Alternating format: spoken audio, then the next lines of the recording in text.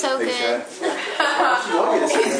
Alright, we're gonna get started. Whoa! People jumping around. It's still worship. Yeah. No, that was it's not. actually Kenny. As far as we can tell, he's being well behaved wherever he is. Heavy metal. Anyone want more Back coffee? massage. If I make more coffee, will people drink it? Sure. Okay, guys. Are you sure? I have no book, so I'm just going to listen. I'm going to listen to it. Why'd you leave me? You were so close, now you're so far. I was in my chair. Okay. So close. So close. Yes. So We don't far. talk. Yeah, so far. I don't know that song for like 4 seasons.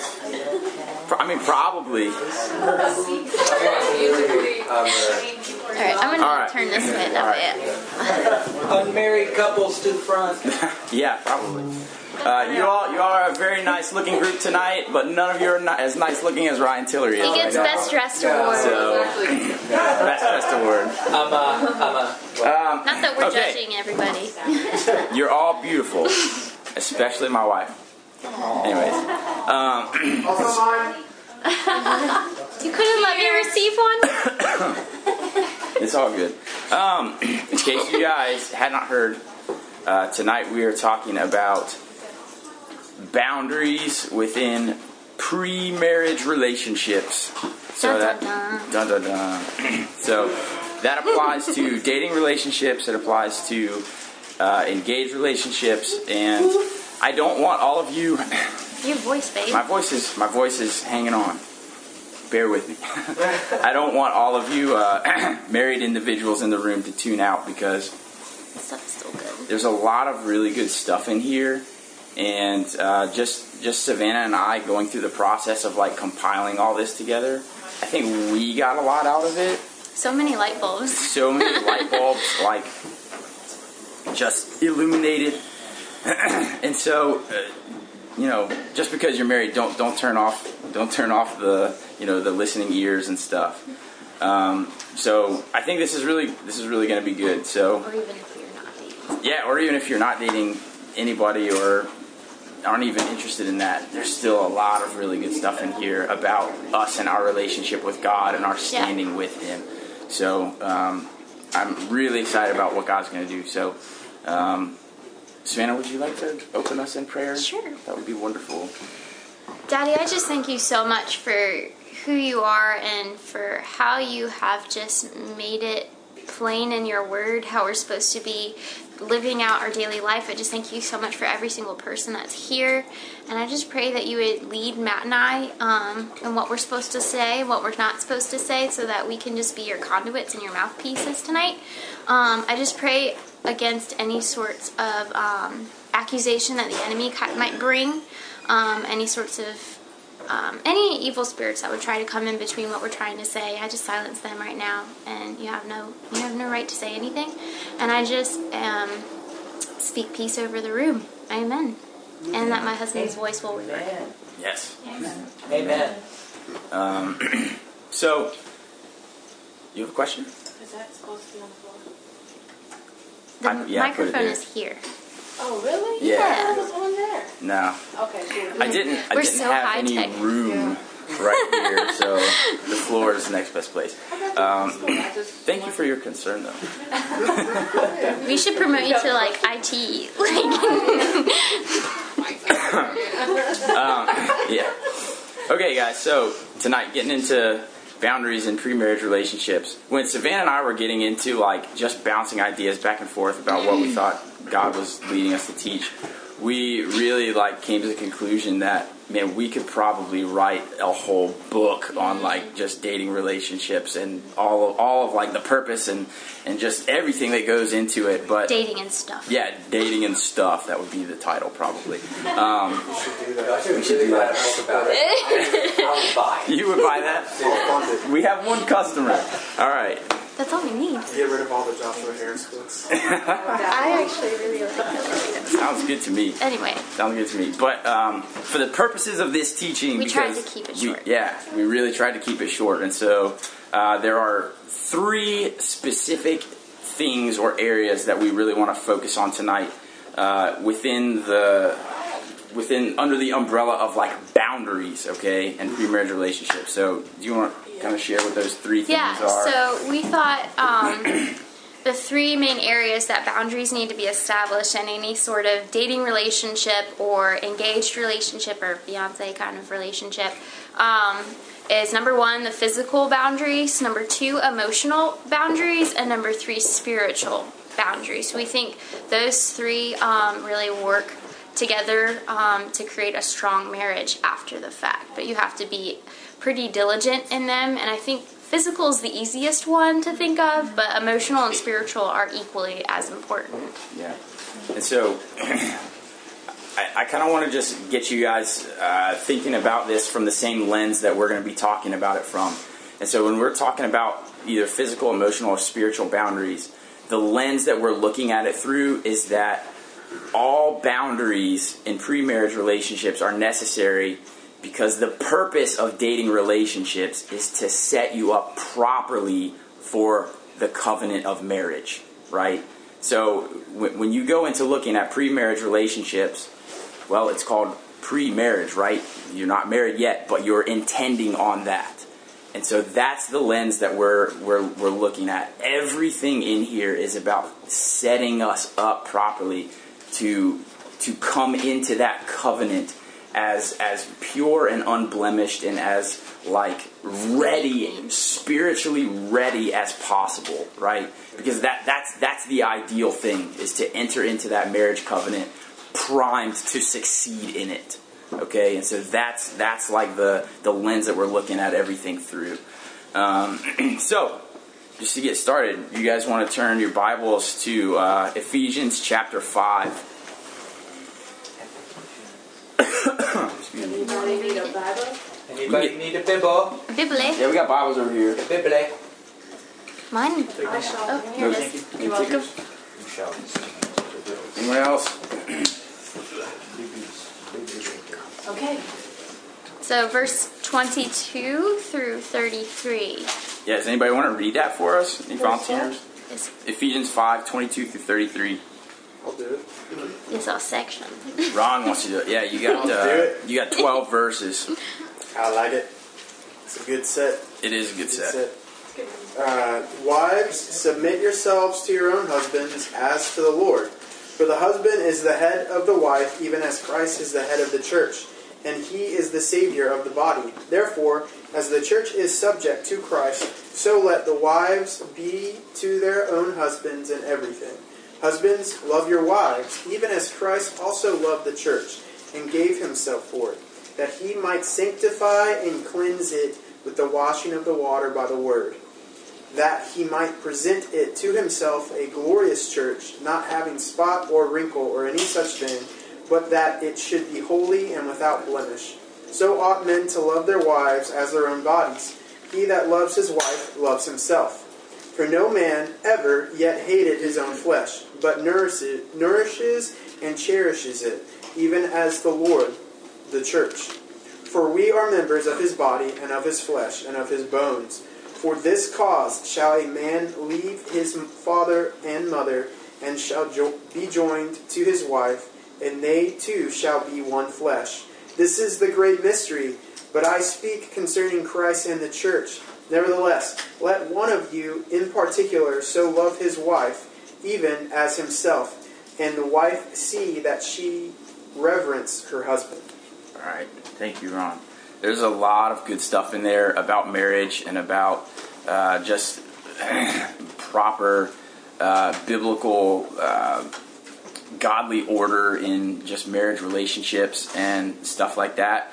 We don't want to focus too much on marriage tonight because next week, maybe even the next 2 weeks, Ron's going to be giving a long, good teaching on covenant of marriage. So we just kind of want to focus on how this relates to us when we are preparing ourselves for marriage, okay, and the relationships that we are in preparation for that. So if you guys want to look closely at verses 25 through 27, this is the section that I really want to highlight here, and I think that it is really important.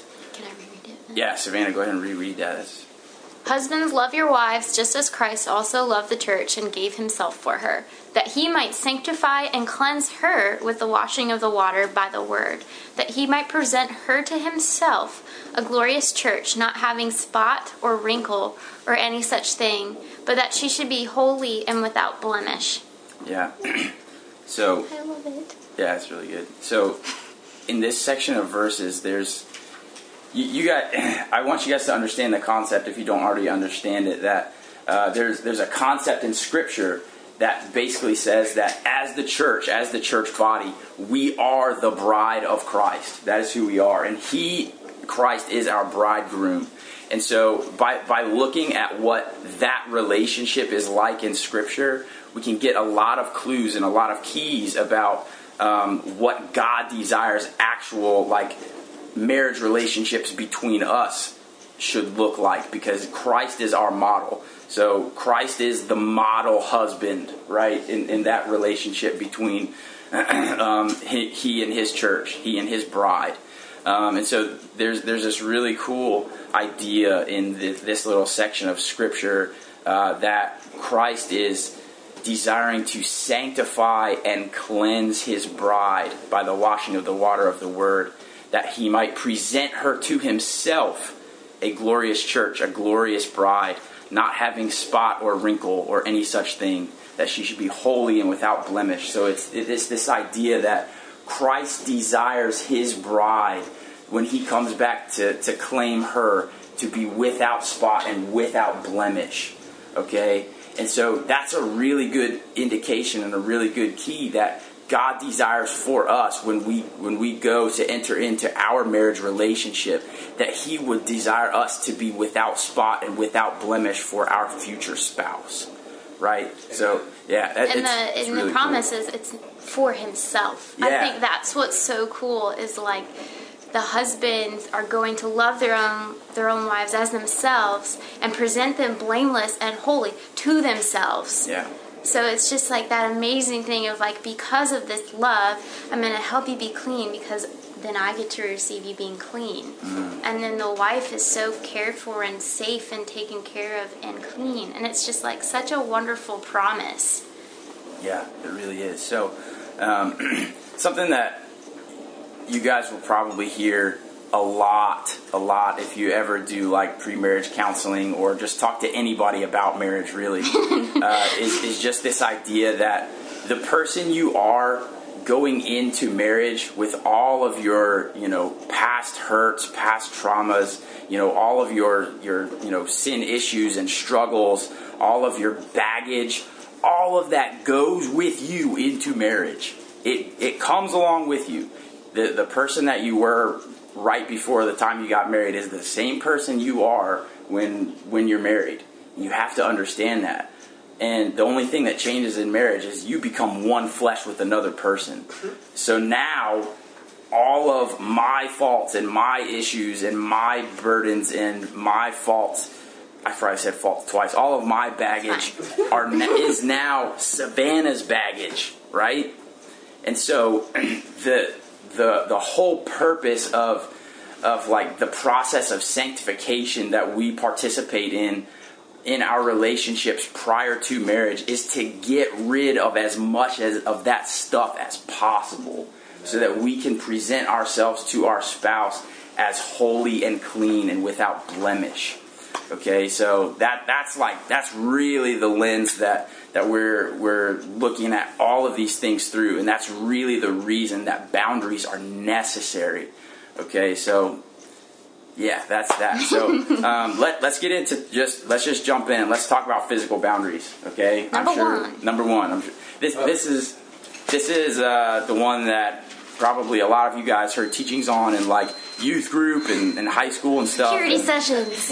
Yeah, purity sessions. And I don't know. all of the silly like cliched things that the youth pastor would say about all this kind of stuff. I want you guys to not like turn off your brains, because the Word has actual like good stuff to say about it. Okay, it's not like, it doesn't have to be like these stupid cliches and we're just like, oh yeah, God says not to do this, so I'm not supposed to do this. No, God has reasons. Okay, there are good solid reasons that he wants us to remain pure and without blemish going into marriage. And so I hope this teaching will convince you of that. I once got told to save my shoulders for my husband because I had a tank top on. That's probably like the funniest thing I had. I didn't know they were that much of an issue. But Yeah. That's still one of my favorite songs. Isn't that ridiculous? So funny. Anyway, It's so I had to funny. lighten it up right before we got into Yeah, no. some heavier stuff. Yeah, so that is a good thing to preface this with, is that some of this stuff that we're going to be talking about in relation to physical boundaries as well as the emotional boundaries, it's like some heavy stuff, and it doesn't feel good to hear it, okay? But I want you guys to know that God's heart for you is that he loves you beyond anything that you have done in the past or are currently involved in now, okay? He loves you beyond that, and he wants you to prosper. He wants you to be healthy in your emotions and in your relationships, okay? And so we just want to give you what the Word says to help you do that, okay? He loves you so much, and none of this is meant to be condemning. And I think it's our hearts as like even a leadership team that we want everyone to prosper in their any relationships that they have, especially their marriage relationships, especially those relationships that are going in that way. And so even though some of these scriptures might be hard and some of these things that we're going to see, it's going to be tough, even when we're like, should we share it? And we're like, well, it's the Word, so we kind of have to. Yep. You know, our heart is that sometimes with God, with limitations and these kinds of like commandments, it's for our good. It's for us to be like blessed and prospering. Yeah. Like, yeah. Yep. Disclaimer. So, if you guys want to turn your Bibles to 1 Corinthians 6, we're going to be reading verses 12 through 20. First Corinthians 6. You already read it. Ron did.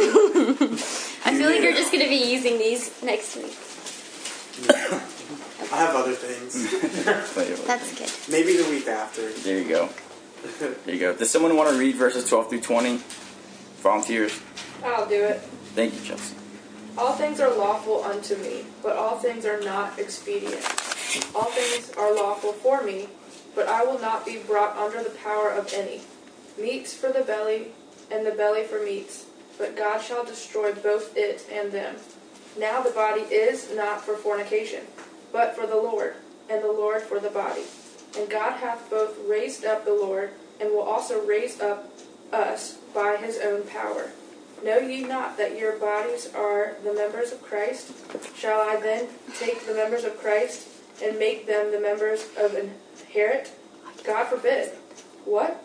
Know ye not that he which is joined to an harlot is one body? For two, saith he, shall be one flesh. But he that is joined unto the Lord is one spirit. Flee fornication. Every sin that a man doeth is without the body. But he that committeth fornication sinneth against his own body. What? Know ye not that your body is the temple of the Holy Ghost, which is in you, which ye have of God, and ye are not your own? For ye are bought with a price. Therefore glorify God in your body and in your spirit, which are God's. Thank you, Chelsea. So, there's a lot of stuff in here, and it would take a long time to unpack all of it.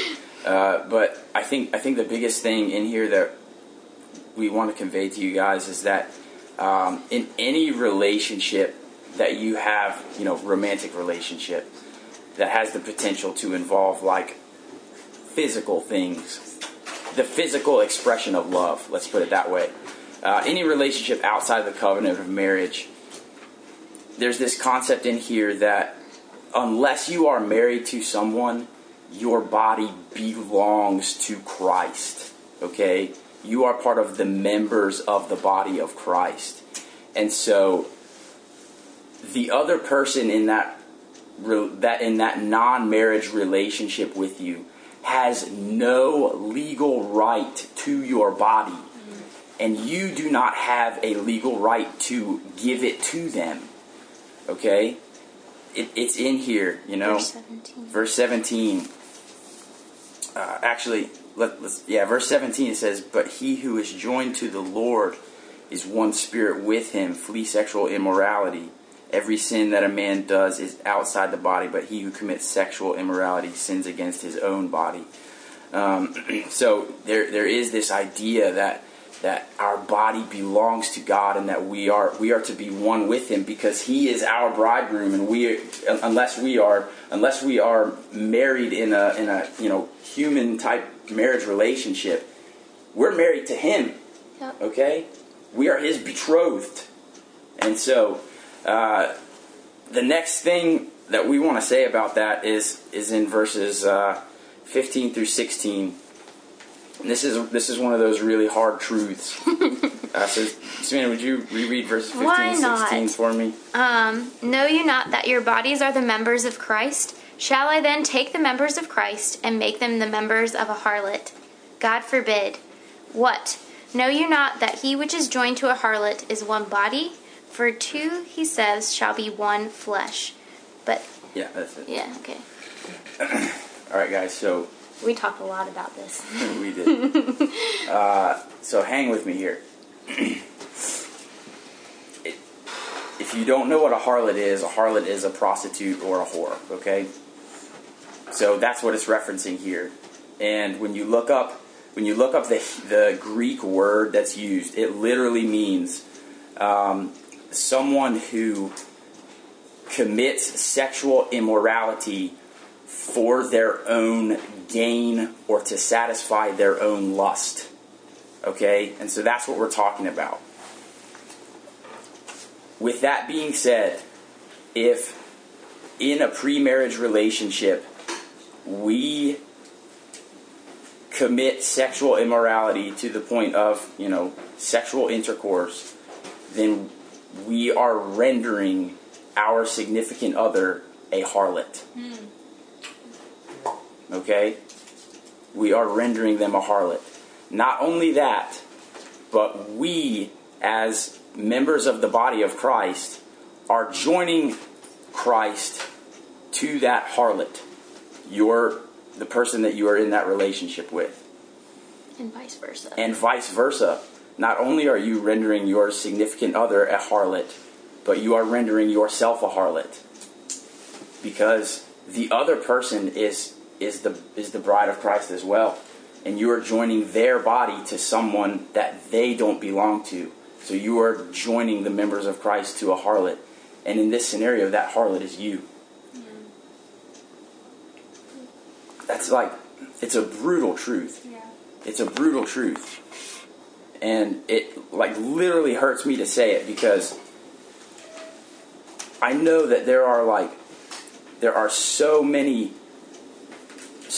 people that have just made mistakes that are not part of who they are, and are not out of their heart, and it's just the enemy coming into their lives and causing them to do things that are not them, and it's causing people to play a harlot, and without knowing it, and it's such an evil thing for Satan to do. Yeah. It really is. And so our heart is to help for those of you that have had that experience in the past of engaging in sex outside of marriage or before a marriage relationship. God wants to redeem that part of your life. He really does. And so we're going to talk about that at the end of this teaching. Yeah. But this is reason number one: draw the line in the sand. And we had to say this just because some people don't know. Sex prior to marriage is you draw the line in the sand before that. Yeah. It's you can't go there, because one, you have no right to that person's body. That person's body belongs to Christ. The other person has no right to your body. Your body belongs to him also, until you enter into that covenant of marriage, where God has ordained it. Yeah, and God that covenant is established. Yeah, and God says, "Hey, I recognize this. I bless this marriage. Go to town." And there are so many verses that support that. God's awesome. Yeah. Have at it. He's happy for it. Song of Solomon. He's happy for literally, it. It's everywhere. It's everywhere. Well, one of the first commandments God gave to Adam and Eve was to be fruitful and multiply. AKA get busy. Yeah, right. So it's good. It is such it's such a good and beautiful thing when done in the proper time and in the proper context. Yeah. And I think proper time is like, when we were researching everything, we were like, there's so many like promises from God, like in the right timing. Yeah. Like withhold from this, and then there's the right timing. So it's like for a season, for a time, don't do this. Yeah. But then it's fine. Yeah. There's all that like blessing that comes from that. Yeah. Awaken love. Dude. I'm sorry. One thing that I thought of when we were discussing this verse, and I'm a super like visual person, so like visual examples are helpful. Like when I read the verse and I realized that before marriage I was completely betrothed and completely spoken for of Christ. Like I was not lacking. I was not out of love or not in relationship. It just made sense. It like clicked in my mind because like I'm in full covenant with Matt now that we're married with that timing. And for me to go to him and say, hey, there's another dude I'm talking to. Would you be okay if we spent some one-on-one time together and did some other things? I know we're in relationship right now, but I'm just wanting to hop over to this other person. Like for me, that was like a crazy example in my head of like the magnitude of this. Like the magnitude of the promise that God has given you as his beloved, as his betrothed, is as real as a marriage covenant in the physical sense. It's more real. It's more real. Yeah, so do we want to, in a sexual manner, cheat on our bridegroom who is Christ? Like, do we want to commit adultery against him? Dude, heck no. And I do not want the person that the woman that I love, like prior to marriage and when we were dating, I do not want to be her the object of that. I don't want her to be the object of that adultery. So I hope you guys understand like the gravity of all this stuff. Can we move on? I think we're good to move on. Okay. So Okay. how can you establish boundaries to avoid this scenario? And then I wrote yay and a smiley face in our notes. Yeah. Because you can avoid this. Yeah, absolutely. So we have some scriptures. So if people want to, we're going to read them in succession. And it's what Ron had already brought up. So if you want to turn to Song of Solomon 2, verse 7. Someone want to go there? Anybody going there? Corinne's got it. Corinne. Song of Solomon chapter 3, verse 5. Any takers? Why don't you do that, Ron? Since you like Yeah, right.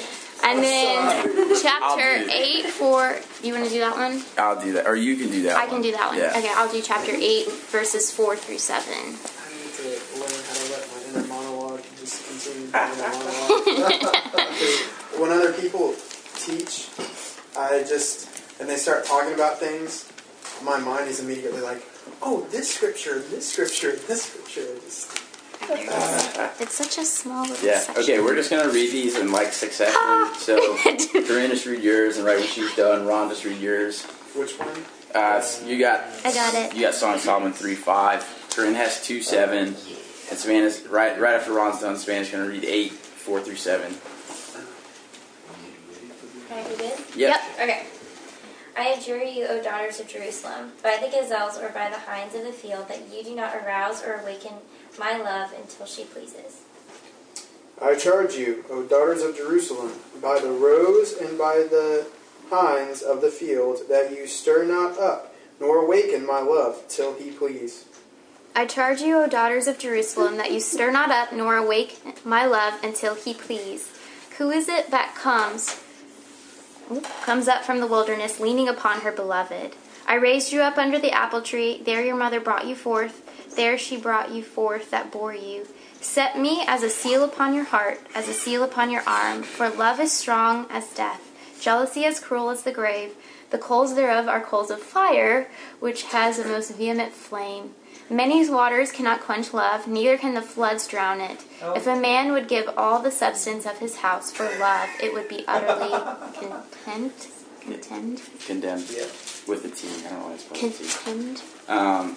So, guys, your song during worship. Isn't it crazy? Crazy, That was the perfect. last one, thank you. We did not Like, play we didn't that. play That is so It's cool. just like Go do this thing. so ordained, and I think it's awesome because it's gonna help us like get this point across. So, as Ron said before, there's this concept in the Word in Song of Solomon: do not awaken love before it is time, right? And it's interesting if you look at the Hebrew word that's used there for love, it has multiple meanings. It can mean love, or it can also mean sexual desire, which is, well, super interesting. Do not awaken sexual desire before the proper time. Okay, and so this is a really good indication of what it looks like to set boundaries. But there you see the proper time. Yeah, the proper time. In every single one of those examples, the proper time. Yeah. Do not awaken love. Do not awaken sexual desire until the proper time. So I want to touch on this one in Song of Solomon 8, 4 through 7. Savannah's got it again. There's some verses there, starting in verse 6. Can you just read that again? Yeah. Verse 6 through 7. Set me as a seal upon your heart, as a seal upon your arm. For love is strong as death, jealousy is cruel as the grave. The coals thereof are coals of fire, which has a most vehement flame. Many waters cannot quench love, neither can the floods drown it. If a man would give all the substance of his house for love, it would be utterly condemned. Yeah, thank you. So these are the exact lines that are in that song, that are in You Won't Relent. And one of the things that was so awesome about the fact that you guys sang that song tonight is in the context of that song, it's sung from the perspective of us as the bride of Christ singing to our bridegroom, So right? good. And it's so beautiful. It's will always be one of my favorite worship songs. And it's so cool how the Song of Solomon, this book, really parallels our relationship with Christ with like the relationship of two lovers betrothed in marriage. It's such a beautiful thing. I had this. I took this class in college called Intro to the Hebrew Bible, and I had this professor that was this funny 80-year-old Jewish man his name was Dr. Jack Sparrow, which was really funny. He was a master. Took me a minute, but I got it. Yeah, he was a master of ancient languages, so he was fluent in both Hebrew and Aramaic, which I thought was so cool. But he was like, the Bible is an anthology. The Bible has everything in it that you could ever want to learn about life. And Song of Solomon is the sexy book. And we just were laughing so much. He's like, just go read it. It's really sexy. And I was just like laughing so much. I think you called me and told me that too. I think I did. I thought it was so funny. This like short 80-year-old Jewish man just talking about things being sexy. It was so weird. It was so funny. It was so funny. Ron's just like... That appeals to my interest. Yeah, but so the perspective that this section of scriptures is actually read from, or that it's written from, is not necessarily the perspective that we sang it from, because there is this parallel, but it's literally the perspective of a bride or a betrothed, like engaged fiance or whatever that's female, saying these things about her beloved like husband to be. Okay, and there's this idea of like, daughters of Zion, do not awaken my love, do not awaken my sexual desire before it is time. Why? Because love is as strong as death, jealousy as cruel as the grave. Its flames are flames of fire, a most vehement flame. Many waters cannot quench love, nor can floods drown it. If a man give for love all the wealth of his house, it would be utterly despised. It's this concept of like, once you awaken that sexual desire, it overcomes you. And you can't stop the effects of it. It's like this Pandora's box type analogy where I'm sure you guys have maybe heard that before. It's like once you open it, you can't close it, and it just keeps on coming out, right? And so it really is a thing. Like once you reach the point of like awakening that sexual desire, there's not much you can do to stop it, right? I mean, there really isn't.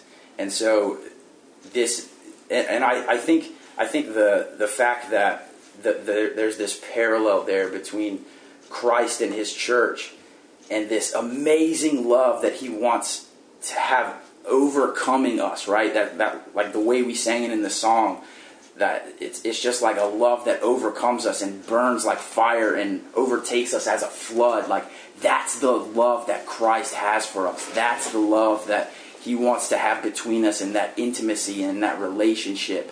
And it's like, if you awaken that type of love with another person before marriage, it will overtake you and ruin you. It will just ruin you. And the other person. And the other person. Because once that sexual desire is birthed, you can't stop it. You can't go there. And you know, I can share like just a personal thing, like just to give you guys some background. Savannah and I dated for about 3.5 years before we got engaged, and then we were engaged for about another 6 months before we got married. So 9 months. Yeah, 9 months or so. So we were married. We were dating and engaged for over 4 years by the time we got married.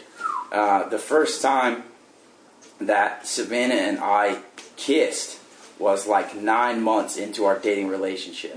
So that like that we don't need to go into that story, but that left 3 years of us having opened the door to a physical relationship that we had to navigate through prior to being married, right? I mean, that's a long time to navigate that stuff. Yeah. And so our dating relationship was just a process of like setting physical boundaries and communicating those to each other, and then breaking those boundaries and going, you know, farther than we should have gone, and then, you know, we did that. Let's redraw the lines in the sand, and like it's just a back and forth. Thankfully, I can say that Savannah and I remained pure and virgins until our wedding night, which was it's a blessing from God. I have no idea how I did it, to be honest. Like, it's ridiculous. It's okay. Yeah. So, I mean, it's just real. It's a real thing. It was hard. It's so stupid hard. I mean, it's real. Like, but when we found each other, one of the things we both enjoyed and loved about each other is that we were both virgins. Yeah. And we were like, this is important to us. So even though we had to keep redrawing the lines, it's just that idea of like, yeah. from Ephesians 5, like Christ wanting to have His bride be pure and without blemish prior to taking her. So all of that to say that like if you have like crossed those physical boundaries, that's okay. If you have awakened that sexual desire before it's time, it's okay. God can redeem that. Yes. But for right now, let's work on creating those boundaries so that you don't play the harlot again, right? That they don't get crossed. Yeah, that those boundaries don't get crossed. And so, based on these scriptures, here's like the first boundary that we're going to give. And this is, it's really, really difficult to define, like, to see clear-cut boundaries for physical relationships prior to marriage in the Bible. But I think this one is, like, solidly founded, and you can bank on this one working, okay? And so, when the word says in Song of Solomon, do not awaken sexual desire before it is time, so before marriage, that concept of sexual desire is literally like arousal, okay? you guys know, especially the dudes in here, know what sexual arousal in your body looks like. Okay? It's not hard to know. Or is it? Or is it? Jeez. I am sorry. You did say I am sorry that happened. You perfectly said Pull that. yourself together. It was not intentional at all. And then turning it back to a more serious note, ladies, we know when what we do turns on the guys. It's not just, oh, they're just taking over. They're just completely carnal and they're animals and whatever. We know. I knew that if I looked a certain way or, like hugged him a certain way, I know what, and it's amazing that I was like, oh, he loves me. He thinks I'm beautiful. Like, that's a good thing. But I knew when I was starting to cross that line. Yeah. You have to be honest with yourself to set those boundaries. And the guys have to be honest with themselves. Yeah, and so you have to... The whole thing about boundaries is they have to be communicated. Yes. Okay? They don't work unless both people know what the boundaries are and are willing to agree to abide by them. Okay? And so in terms of this boundary, like not doing things that have the potential to lead to sexual arousal, you have to discuss what those things potentially could be. Yeah. Okay? It's the easiest to know when a man is sexually aroused. So that's a pretty good place to start. But for you females in the room, if there's something that gets you if there's something that your boyfriend or fiance does that gets you sexually aroused, tell him what those things are so he can stop doing them. Okay? Same thing for the guys. Guys, if there are things that your girlfriend or your fiance does that get you sexually aroused, tell her what those things are, and both of you agree to draw a line in the sand and say, we aren't doing those things anymore. Okay? Maybe it's like watching a movie and cuddling on a couch, and then all of a sudden the cuddling is turned to like cuddling laying down, and now my hands are around her waist, and now my hands are like super close to other areas, and like, oh, well, there my hands went. How did they get there? Like, we know. Savannah and I have been married. I just dare you to say that to our daughter, our future daughter's boyfriend. Just Savannah and I have been married for 3.5 years almost now. I know how those scenarios work. Okay, I know the progression of things. Like, so you know the progression of things too. Okay, naturally, you know the things that turn you on. So those are the things that have the potential to awaken love before it is time. Okay? Can I add Yes, something to that? please do. While you guys are discussing these boundaries, once the information has been given, like, when you do this, it turns me on. That does not give you an excuse to do those things all the time. Yeah. Do not be manipulative. Yeah. Don't push the limit. Yeah. The more you push the limit, the worse it gets. Yeah. Does that make sense? Yeah. Well, it's also an issue of honor. Yeah. Because if I go to Matt and I say, this is something I struggle with, I'm letting you know these are the things that I specifically struggle with, and then he comes 12 minutes later and does those things that I told him I struggled with, that is him saying, I don't honor you. I don't view you as a person that should be cherished and treasured. I view you as an object for my own desire. Yeah. And that's lust. That's lust. Yeah. So, the two pretty firm boundaries that we can find in the Word in relation to physical relationships outside of marriage is that one, do not awaken sexual desire. Okay, just do not allow yourself to become sexually aroused. Okay, when you're with your significant other outside of marriage. And two, do not do things with your significant other's body that are for your pleasure. Okay, even if it isn't like a sexual thing, like even if you're just like hugging them so much because like it's for your pleasure and has nothing to do with you communicating your love to them.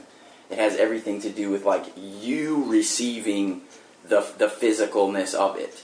That's another place that we would really draw the line, and that's more than anything is a heart issue. Yeah. More than anything.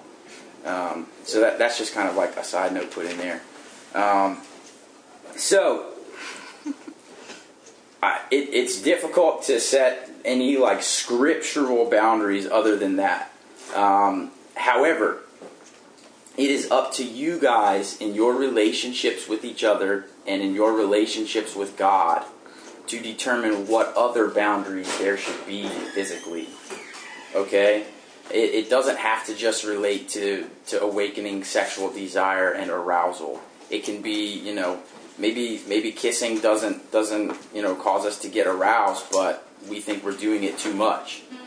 We think it's getting in the way of something, and it's causing us not to be talking as much as we should because we just kiss instead. Like, there's so many other scenarios that you guys could go through and figure out where else there needs to be boundaries. But those are specific to you guys. Okay, they're specific to each one of you and each one of your individual relationships, and they involve your convictions given by God and the Holy Spirit to you. Yep. Okay, and so you have to be honest with yourself about what those things should be, and honest with your significant other about how you feel about those things. And if they don't honor you in that, that's an issue that needs to be addressed. It really is. So, just like Ron said, don't push the boundaries because that is not love. That's the opposite of love. Right. That's like manipulation and taking advantage for your own personal gain and lust. So, that's that. So, let's talk about how to enforce said boundaries. We know that the boundary needs to exist, or the boundaries need to exist, because we don't want to play the harlot, right? Or we don't want to render our spouse, or not, maybe possibly our future spouse, we don't want to render them a harlot because we want them presented blameless to us when we take them in marriage covenant. So, how do we enforce those boundaries that are necessary? Let's turn our Bibles to Matthew chapter 5.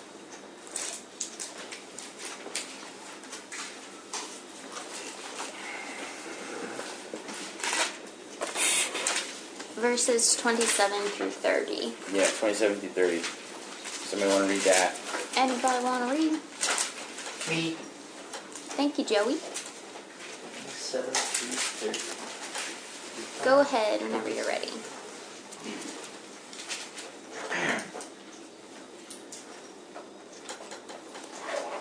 You have heard that it was said to those of old, "You shall not commit adultery." But I say to you that whoever looks at a woman to lust for her has already committed adultery with her in his heart. If your right eye causes you to sin, pluck it out and cast it from you. For it is more profitable for you that one of your members perish than for your whole body to be cast into hell. And if your right hand causes you to sin, cut it off and cast it from you. For it is more profitable for you that one of your members perish than for your whole body to be cast into hell. Thank you, Joey. So, in terms of enforcing boundaries, there's this, I'm not going to spend a whole lot of time on this, but there's this scriptural idea of if your eye causes you to sin, pluck it out. If your hand causes you to sin, cut it off. It's just this idea that the opportunities that you have or that present themselves for you to sin, remove those opportunities if at all possible. Okay? Remove the possibility or the instances that you know provide temptation.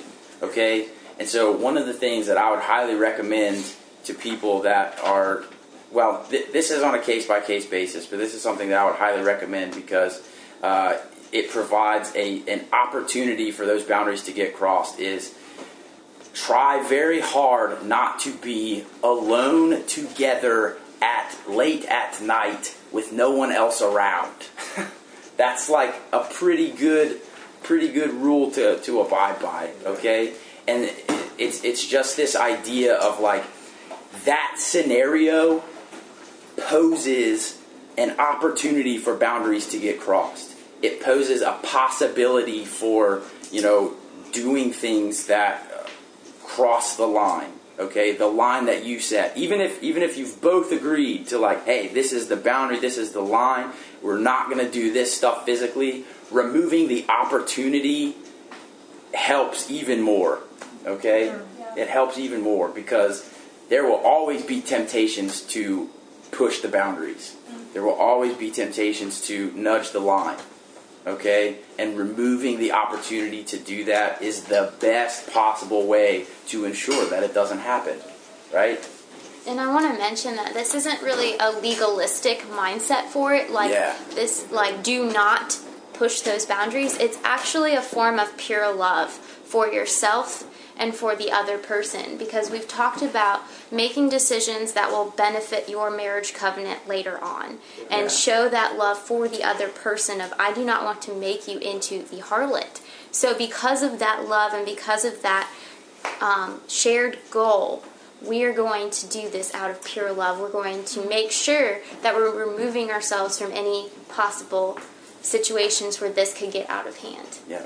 And so it's like we are going to make sure and we are going to do everything in our power that by the time, we are ready to enter into the marriage covenant, that we are presenting each other to ourselves pure and without blemish.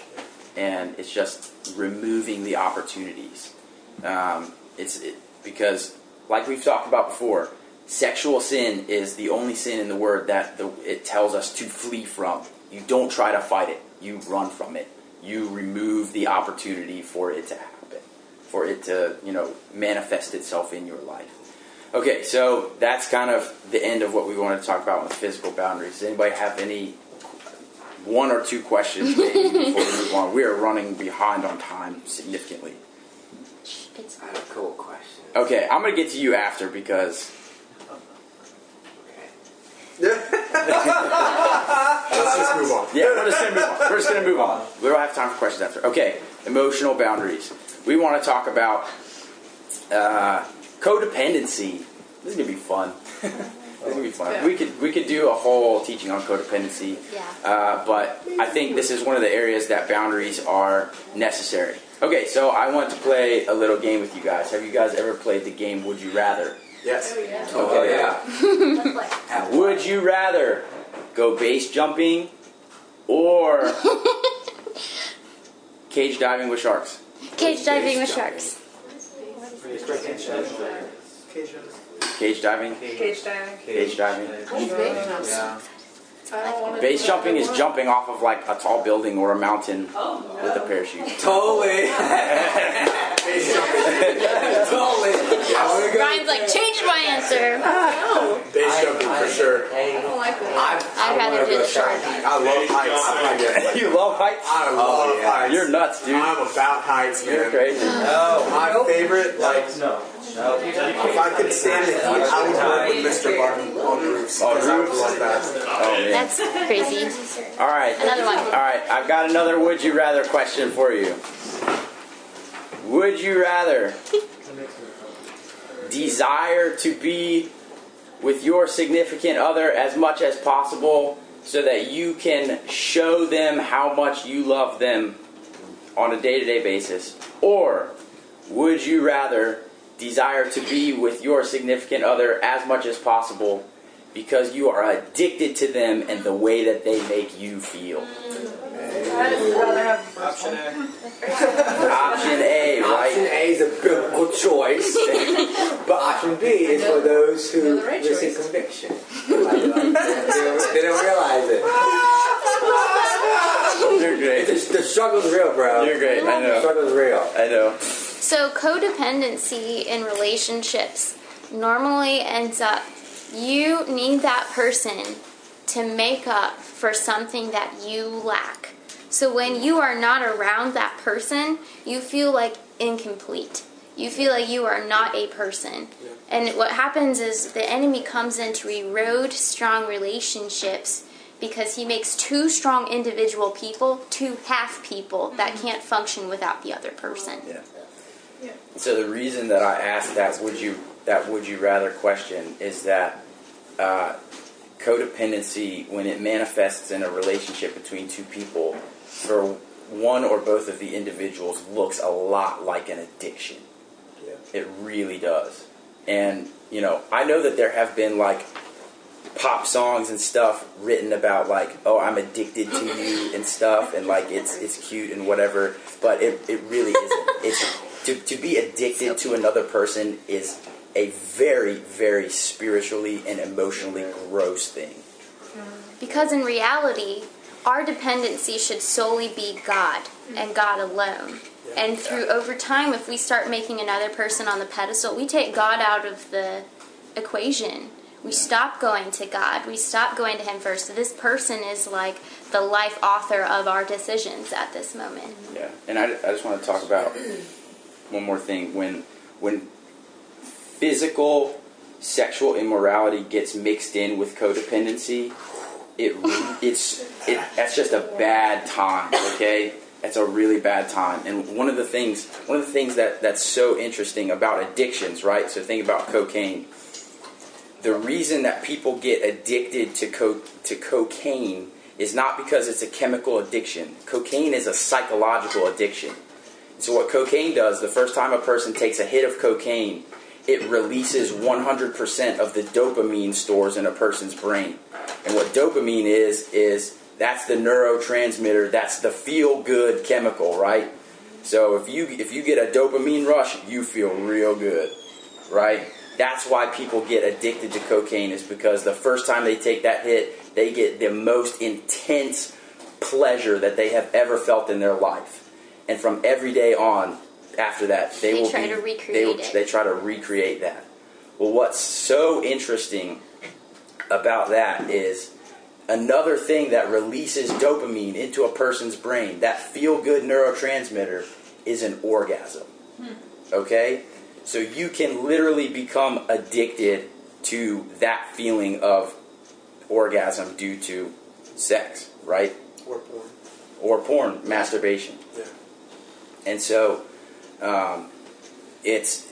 that can get mixed in to where you become addicted to a person because of what they do for you sexually. Okay? And the feeling that you get from the orgasm, the repeated orgasm. And it's really, really not at all a biblical type of relationship. It is not healthy spiritually. It's not healthy emotionally. And really, really shy away from that. Henry Wright wrote a book on addictions, and he taught you, I'm sure you guys know because you read it, but you are addicted because you don't feel loved. Yes. Yep. And the root of addictions is because you don't feel loved. And that's where that lack comes in. Yeah. So the more love you can put in, the more you can flush out. Yeah. Are you raising your hand? Okay.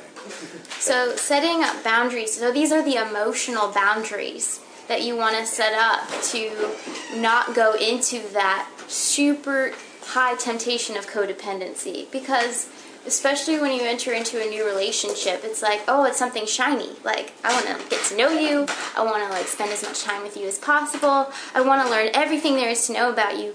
But if we don't set boundaries before we get into that stage, it's so easy to fall into that codependent relationship. Yeah. So one of the first boundaries, and then I'm taking over. No, please. This is all you. One of the first boundaries to establish is how much time you're going to spend together. And I am so grateful we didn't have a choice how much time we spent together. And I view that as God's just mercy and loving kindness towards me, because I had a lot of that lack. I had a lot of that unloving, where I really was like, I just need to feel accepted, I need to feel loved. And so Matt asked me to be his girlfriend, and then he actually, the week after we started dating, left for a golf trip for that weekend. And in college, we met each other halfway through freshman year of college. Yeah. We went to different schools at that time.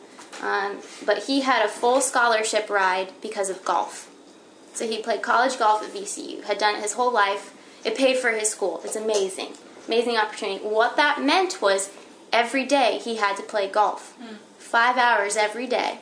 And then every other week, if not more than that, he was gone traveling for a golf trip. Yeah. So someone had just said, hey, I like you. I want to be your boyfriend, but bye, I'm traveling. So at first I struggled so much because I was like, but I want him to spend time with me. We're supposed to be getting to know each other, like things like that. But God showed me that it was okay to be by myself and to work on my own goals and my own dreams. And I think that's amazing because if we had the opportunity to spend so much time together, I would have developed a codependent relationship and made him like the source of my happiness. And so there were so many days like that we wouldn't see each other. He would play 36 holes of golf in one day and we wouldn't be texting for, a couple of days. Maybe he didn't have cell reception because he had T-Mobile and they were horrible. It's just like there were so many circumstances where we did not spend so much time together. So yes, we dated for 3.5 years before we got engaged, but the time that we spent together was probably a lot less than you would think.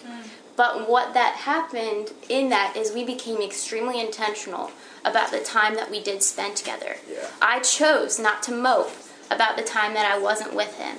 And I actually had people around me question if I actually loved him because I was okay. They were like, well, why are you happy? Why are you jumping around? Why are you just hanging out with your friends when you're not with the person you say you're in a relationship with? I said, because I'm content. Because I know that when he comes home, we're gonna hang out and it's gonna be great. It'll be in between classes, into responsibilities. Yeah. But he made a commitment to that before he met me. He was doing what he needed to do, so it was my job to do what I needed to do and to be okay and to be strong. And one of the words God kind of gave me a picture was my life. I already had a full chocolate sundae ice cream. Like, that was my life. Matt was just the cherry on top. So even if I didn't have Matt, even if I didn't have him as an addition to my life, I could be okay because I had the whole sundae. Yeah. So he wasn't the sundae. Yeah. He was the cherry. And I told him that several times when we were dating to remind myself of my priorities. Yeah. So that was an example of you need to make sure if you do not have that, like, we couldn't change our schedules. Yeah. If you can't change your schedule, it's okay. Yeah. But if you have an open schedule, look at it. Because if you have an open schedule and you're spending every time that you can, there's a firm chance, that you probably have codependency. I ask you a question. Are you okay if you don't see your significant other in 3 days? Or does the world end? 2 days? 1 day? Is there conversations like completely sprinkled with, it would be so much better if you were here with me. I would have so much more fun if you were here with me. Here's a picture. I wish you were here. Those are signs of that codependent lack. Of like, I'm not a whole person unless you're here. That's false. That is a lie. Like the cool thing about God's math is when that two shall become one, it's two complete people becoming one complete person. Yeah. And at this point, once you're married, it's okay to be like, hey, I just wish you were here. Like, things would be better if you were here with me because, like, when that person's gone, like, half of your person's not here. Like, I'm not complete, but prior to a marriage relationship, you are complete in God and in your relationship with Him. Like, on your own, you are complete. And so you don't need that other person to be a complete and properly, emotionally functional human being. Yeah. Right? So the second boundary to establish is always go to God first. Because the temptation that I experienced when we were dating was I wanted Matt to be my God. Because he was so wise. He had so much street smarts and knew everything. And I loved him. So I wanted to go to him. But I realized I wasn't going to God. I wasn't in relationship with God. And that's where that codependency comes in too. You replace God with another person. Yep.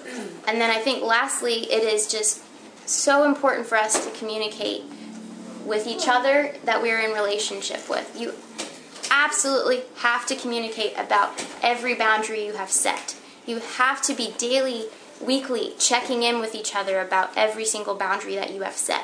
How are you doing? How are we doing? How can we readjust? If you're not in communication, then you're going to just fail. Yeah. You are, because he can't read my mind. He doesn't know what my triggers are.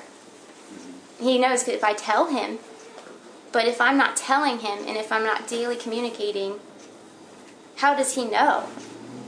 Yeah. All right. I hope you guys got that. We're going to move on very quickly because we are over time already. We're going to move on very quickly to talk about spiritual boundaries. So turn back to Ephesians 5. We're going to look at verse 23 right quick. Just right quick. Right quick. Yeah, right quick. We're all country again. Right quick. Oh my. Your southern comes out every so often. Yes, sometimes it does. Ephesians 5:23. I'm just going to go ahead and read it. For the husband is the head of the wife, as also Christ is head of the church, and he is Savior of the body. So, if you are not married as a woman, that means that you are a part of the church, and Christ is your head and your covering. If you are married and you are a woman, that means that your husband is your head and your covering. Pretty simple. So that's like pretty like clear-cut things that we can draw boundaries for, right? And so, what was I going to say? Do not get to the place where you exchange your significant other for Christ being your covering. That's just one of those boundaries that needs to be there prior to marriage. You know, Savannah talked in the teaching that she did several months ago about issues that we deal with women in our lives.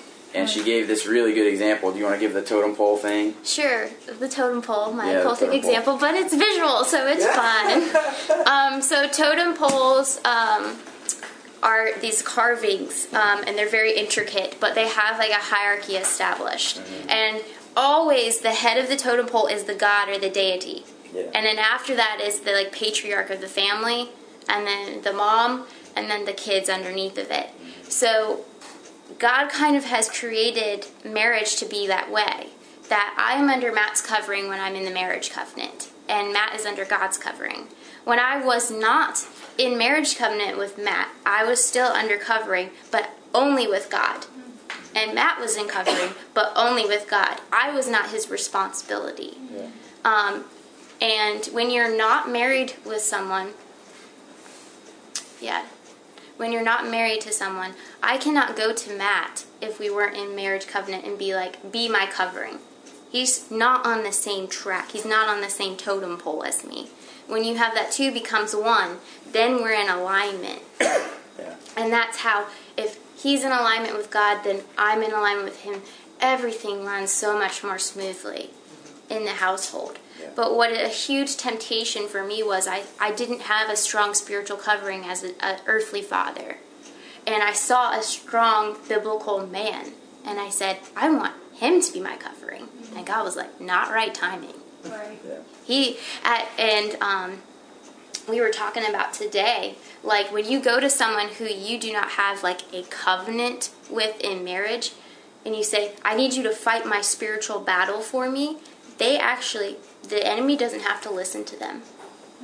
Because they don't have any power or authority over you in that situation. Yeah.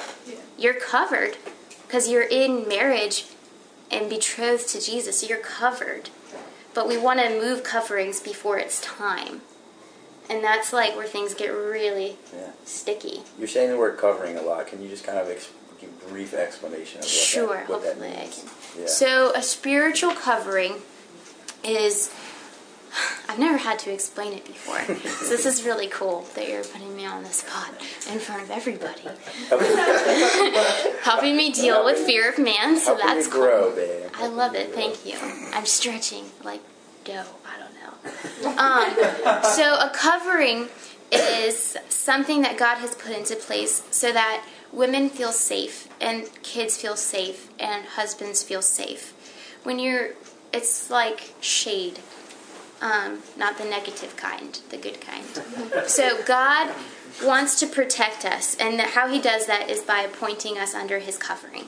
And and he's like saying his shield of it's protection. a shield of protection. Yeah.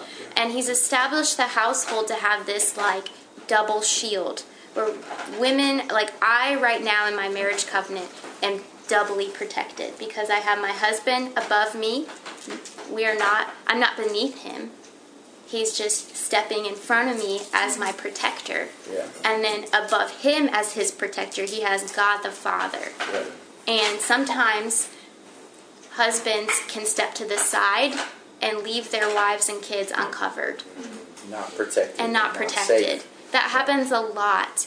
And it's really sad, but that's what happens. But sometimes what we do as women is we follow after the husbands and come out of covering as well and out of that protection.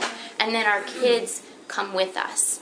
So what happens is even if our husbands or fathers go to the left or to the right, we need to learn how to stay in that covering and protection of God. Yeah. Is that a better way of describing it? That's awesome. So basically, in terms of like boundaries in pre-marriage relationships, the boundary needs to be like you don't allow that alignment totem pole action to happen. It won't. It won't happen, but you don't try to make it happen with your significant other. So as a man, you don't try to bring your girlfriend or your fiance under your spiritual protection and covering. You don't try to do that because you have to allow God to be that for her, and you have to allow her to receive that covering from Him. And as you know, the female in the relationship, same thing. Like you do not try to come underneath the covering of your boyfriend or fiance, because that is not his place. And if you try to have him protect you spiritually, it don't work. He has no authority over your life yet because you are not in covenant. And he will not be able to do anything effective for you spiritually. Okay? Now you can come alongside each other and encourage each other in spiritual things and like grow together in things, and that's awesome. But in terms of like the protection and covering that is reserved for a marriage relationship, because it's either you married to Christ as His bride or you married to your spouse. Like that's the only times that type of covering and protection works. And so we're not really sure how to like exactly what boundaries look like in relation to that, but guys, really, really be cognizant of that fact. It's like we talked about in the emotional boundaries. Always, always, always go to God first and let Him be your source. I think what I would just like pose to the females in the group is my temptation when we were dating was to rely on that to fight my battles for me. Because he was a really good encourager, which doesn't mean that he can't encourage me. But I finally realized I go to him after I've fought the battle and say, can you agree with me? Can you agree that I've battled this out? And here's my triggers that you're aware of, but he couldn't do the battle fighting for me. So when you recognize that you're trying to go to this person and it's, can you pray for me? Can you do this? Can you do this for me? And you haven't gone to God first, or you haven't even dealt with it first, that's when you're trying to rely on them to fight your battles on your behalf, which is not a biblical standpoint. Yeah. Do you mind if I add something to the guys? Just Please to the girls? do. Alright, so guys, if you're like me and you grew up watching nothing but superheroes, your cartoons and the Power Rangers, the biggest temptation for you is feeling like you need to play the hero. You are not the hero of the story, Jesus is. Right. You are the sidekick. You are Robin. You're not Batman. That was something God told me a long time ago, and when Kate and I first started dating. And so your job as the boyfriend or the fiance is not to fight her battles. It is not to save her. Your job is not to save her. It is to point her back to the Father. So if she comes to you with a problem, you are not to respond with a solution. You are to respond with, have you prayed about it? Have you talked to God about it yet? After you've talked to God about it, then come back and talk to me.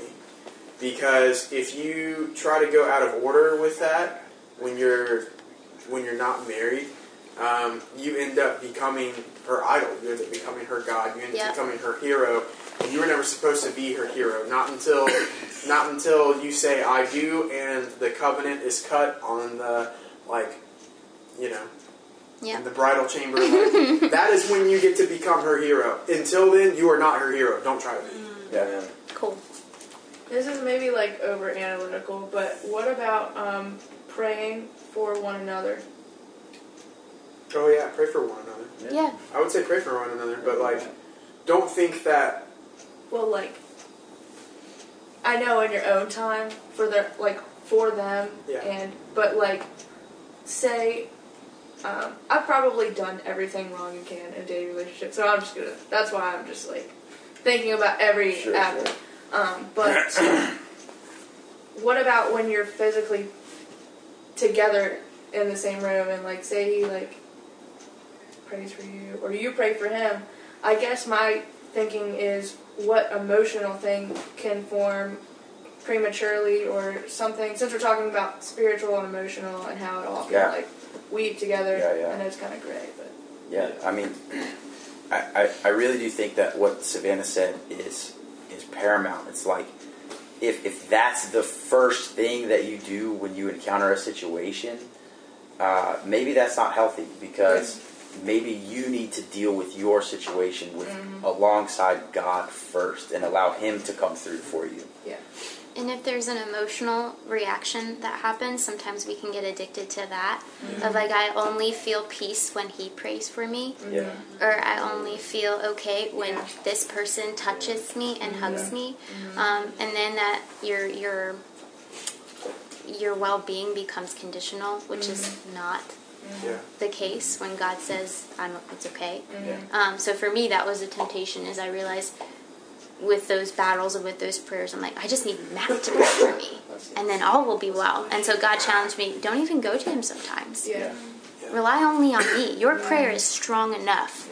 That kind of thing. You can stand on your own. And so, it's awesome to have someone come alongside you in prayer, but be your own person and have your own relationship with God and trust Him to be there for you and you alone. Okay. I just want to give you guys a couple encouragements before we close out. We're done kind of talking about the boundaries, but there's this really cool biblical example of what you can do. It's not, by no means do I think this is the ideal premarital relationship, by no means, but there's some cool stuff that we can glean from it. So there's this passage in Genesis 29, you guys have, I'm sure, heard it many times, about Jacob going after his bride-to-be Rachel, and how he goes to Laban, who is his cousin, his some sort of uncle, some sort of relation. Laban's his uncle. Rachel is Laban's daughter. Jacob sees Rachel drawing water from a well, and he's looks up to God and cries, because it's the most beautiful woman. Is that how you met me? We're not going to get into that. And he's who is that? This is the woman that I want for my wife. And so he goes to Laban. He's they work out this agreement that Jacob will work for Laban for 7 years in exchange for Rachel's hand in marriage. And at the end of that 7 years, having done all of that work, Laban does one of the biggest jerk moves I've almost ever heard of. And instead of giving Jacob Rachel, he gives him his older daughter Leah instead in marriage. And so Jacob figures it out, and the next morning he must have been drunk or something. Seriously. I'm how do you not know? He was, if you read the story in context, he was. Okay. But at the same time, legally back then, he couldn't have been mad at Laban, because legally he was required to get rid of his older daughter first. Right. So it's What a mess. Yeah. It's a mess. Anyways, so upon learning that he got the daughter that was not the one that he wanted, he agreed to work for Laban 7 more years in exchange for Rachel's hand in marriage. So dude worked 14 years to get the woman that he wanted. What a man. What a man, That's dude. amazing. That's crazy. If I was Rachel, I'd be like, yes. That's crazy. So I think the thing that we can glean from this story in relation to the stuff that we're talking about today is that Jacob did everything in his power to put the work in order to put himself in a position to be the proper covering when the time came. Okay? And even with setbacks, he was diligent and put himself in the proper position to be the husband that he needed to be when the time came. And that's what we want for you guys. That's why we want you to, because a lot of you are in the process of being in relationships right now. That's what we want you guys to work through, is we want you guys to do everything in your power to put yourself in the proper position to set yourself up for success in marriage. And that's what he did. He put in the work, and it takes work. It really, really takes work. And so he got himself in right standing with God so that God could turn around and bless his marriage. Okay? And, we can talk about that for a long time, but that's really what we would hope that you guys would come away feeling encouraged by. It's like, put in the work, because even if it takes like 14 years, which is crazy, and I'm sure there's a lot of hardship along the way, like, it's worth it because God will bless you in the end. And it's that same concept that, like, you are sanctifying your life so that you can present yourself without blemish in marriage when that time comes. All right. One more thing. Turn to Jeremiah chapter 3, and then we'll be done. Jeremiah chapter 3. This is kind of a thing for all of those of you who have felt convicted by this teaching. Maybe you feel condemned by this teaching. That is not what we want. We want you to feel hopeful. We want you to feel hopeful. For all of those of you who have entered into sexual relationships prior to marriage or outside of marriage with other people, with people you're in relationships with now, people that you've been in relationships with in the past, we don't want all of that baggage to come with you into marriage if we can help. Or even past abuse. Or just anything. We don't want that to happen. And so this is for you. This is for you, because we want you guys to know what God's heart is when he, sees us having played the harlot, and when he sees us playing the harlot and rendering our significant other the harlot. Okay, this is his heart for you. So just listen to this. This is Jeremiah chapter 3, 6 through 14. It says, "The Lord said also to me in the days of Josiah the king, have you seen what backsliding Israel has done? She has gone up on every high mountain and under every green tree, and there played the harlot. And I said after she had done all these things, return to me. But she did not return. And her treacherous sister Judah saw it. Then I saw that for all the causes for which backsliding Israel had committed adultery, I had put her away and given her a certificate of divorce. Yet her treacherous sister Judah did not fear, but went and played the harlot also. So it came to pass through her casual harlotry that she defiled the land and committed adultery with stones and trees. And yet for all this her treacherous sister Judah has not turned to me with her whole heart, but in pretense, says the Lord." Now this is the part I really want you guys to get. "Then the Lord said to me, backsliding Israel has shown herself more righteous than treacherous Judah. Go and proclaim these words to the north and say, return, backsliding Israel, says the Lord. I will not cause my anger to fall on you, for I am merciful, says the Lord. I will not remain angry forever. Only acknowledge your iniquity, that you have transgressed against the Lord your God, and have scattered your charms to alien deities under every green tree, and you have not obeyed my voice, says the Lord. Return, O backsliding children, says the Lord, for I am married to you. I will take you, one from a city and two from a family, and I will bring you to Zion. And I will give you shepherds according to my heart, who will feed you with knowledge and understanding." Guys, if you have played the harlot in your relationships prior to marriage, and you have committed adultery against Christ with someone else, He wants you to come back to Him. He's saying, I will take you back. It doesn't matter that you have played the harlot. It doesn't matter that you have committed adultery against me. I will take you back. Just acknowledge your wrongdoing, and I accept you, and I will be merciful, and I will pour out blessing on you, and I will call you my bride again. That's amazing.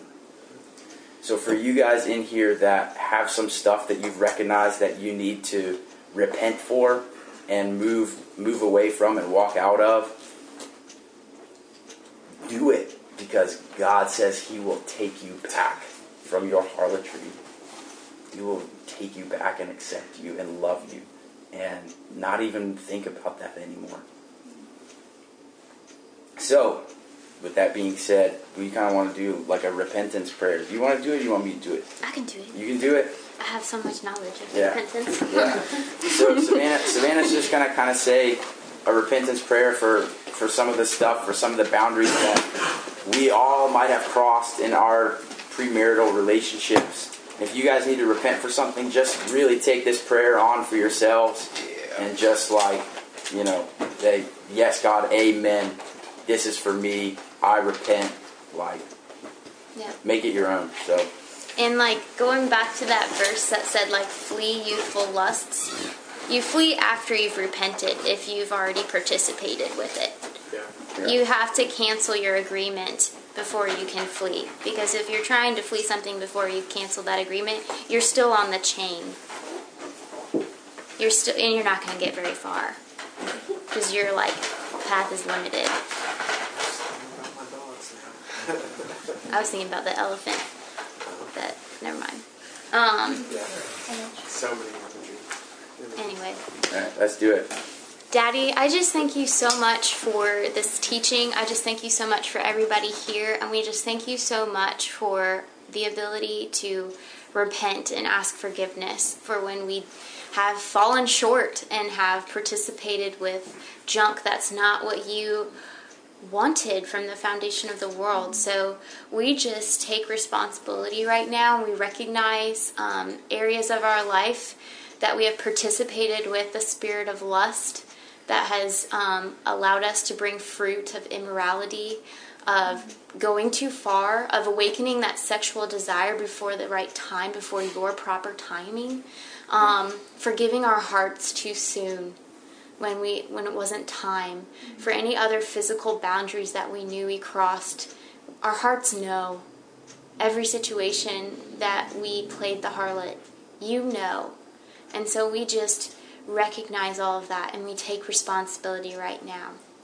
And Dad, in the name of Jesus, we just right now repent for all of our participation with those spirits, those unclean and unloving spirits that produce lust, that produce that way of acting, that produce that going into the sexual immorality, going into having sex before marriage, before the covenant, playing the harlot, making someone else play the harlot with us, and cheating on our true husband, our true bride. Father, we renounce that. We just say we're sorry. We're sorry for any involvement, but we also recognize that it wasn't us to begin with. So we release ourselves from all guilt and shame and condemnation, and we release ourselves from any pain that the heart might be holding, of any guilt that's pierced to the soul that would come in and later poison a marriage years down the road. Dad, I just bind up that broken heart right now. That broken expectation of I failed. And we just say, no, that's a lie. Dad, we ask for forgiveness and we receive your forgiveness right now. So in the name of Jesus and by the power of the Holy Spirit, I bind up all spirits of fornication, all spirits of lust, all spirits that have led to that sexual immorality, all unloving spirits that have led to that codependent relationship, all actions that did not align with the Word of God and how premarital relationships should be, and we cast them out into the dry place. They have no other option but to go. Amen. Thank you so much for freedom. Thank you so much for repentance. Thank you so much that from this day forward, we are no longer the harlot, but we are your accepted bride again. Yeah. That you have given us white clothes, pure as snow. and you're saying this is the first day of the rest of your life, and let's move forward. Amen. Amen. Amen. All right. Thank you, guys. Hallelujah.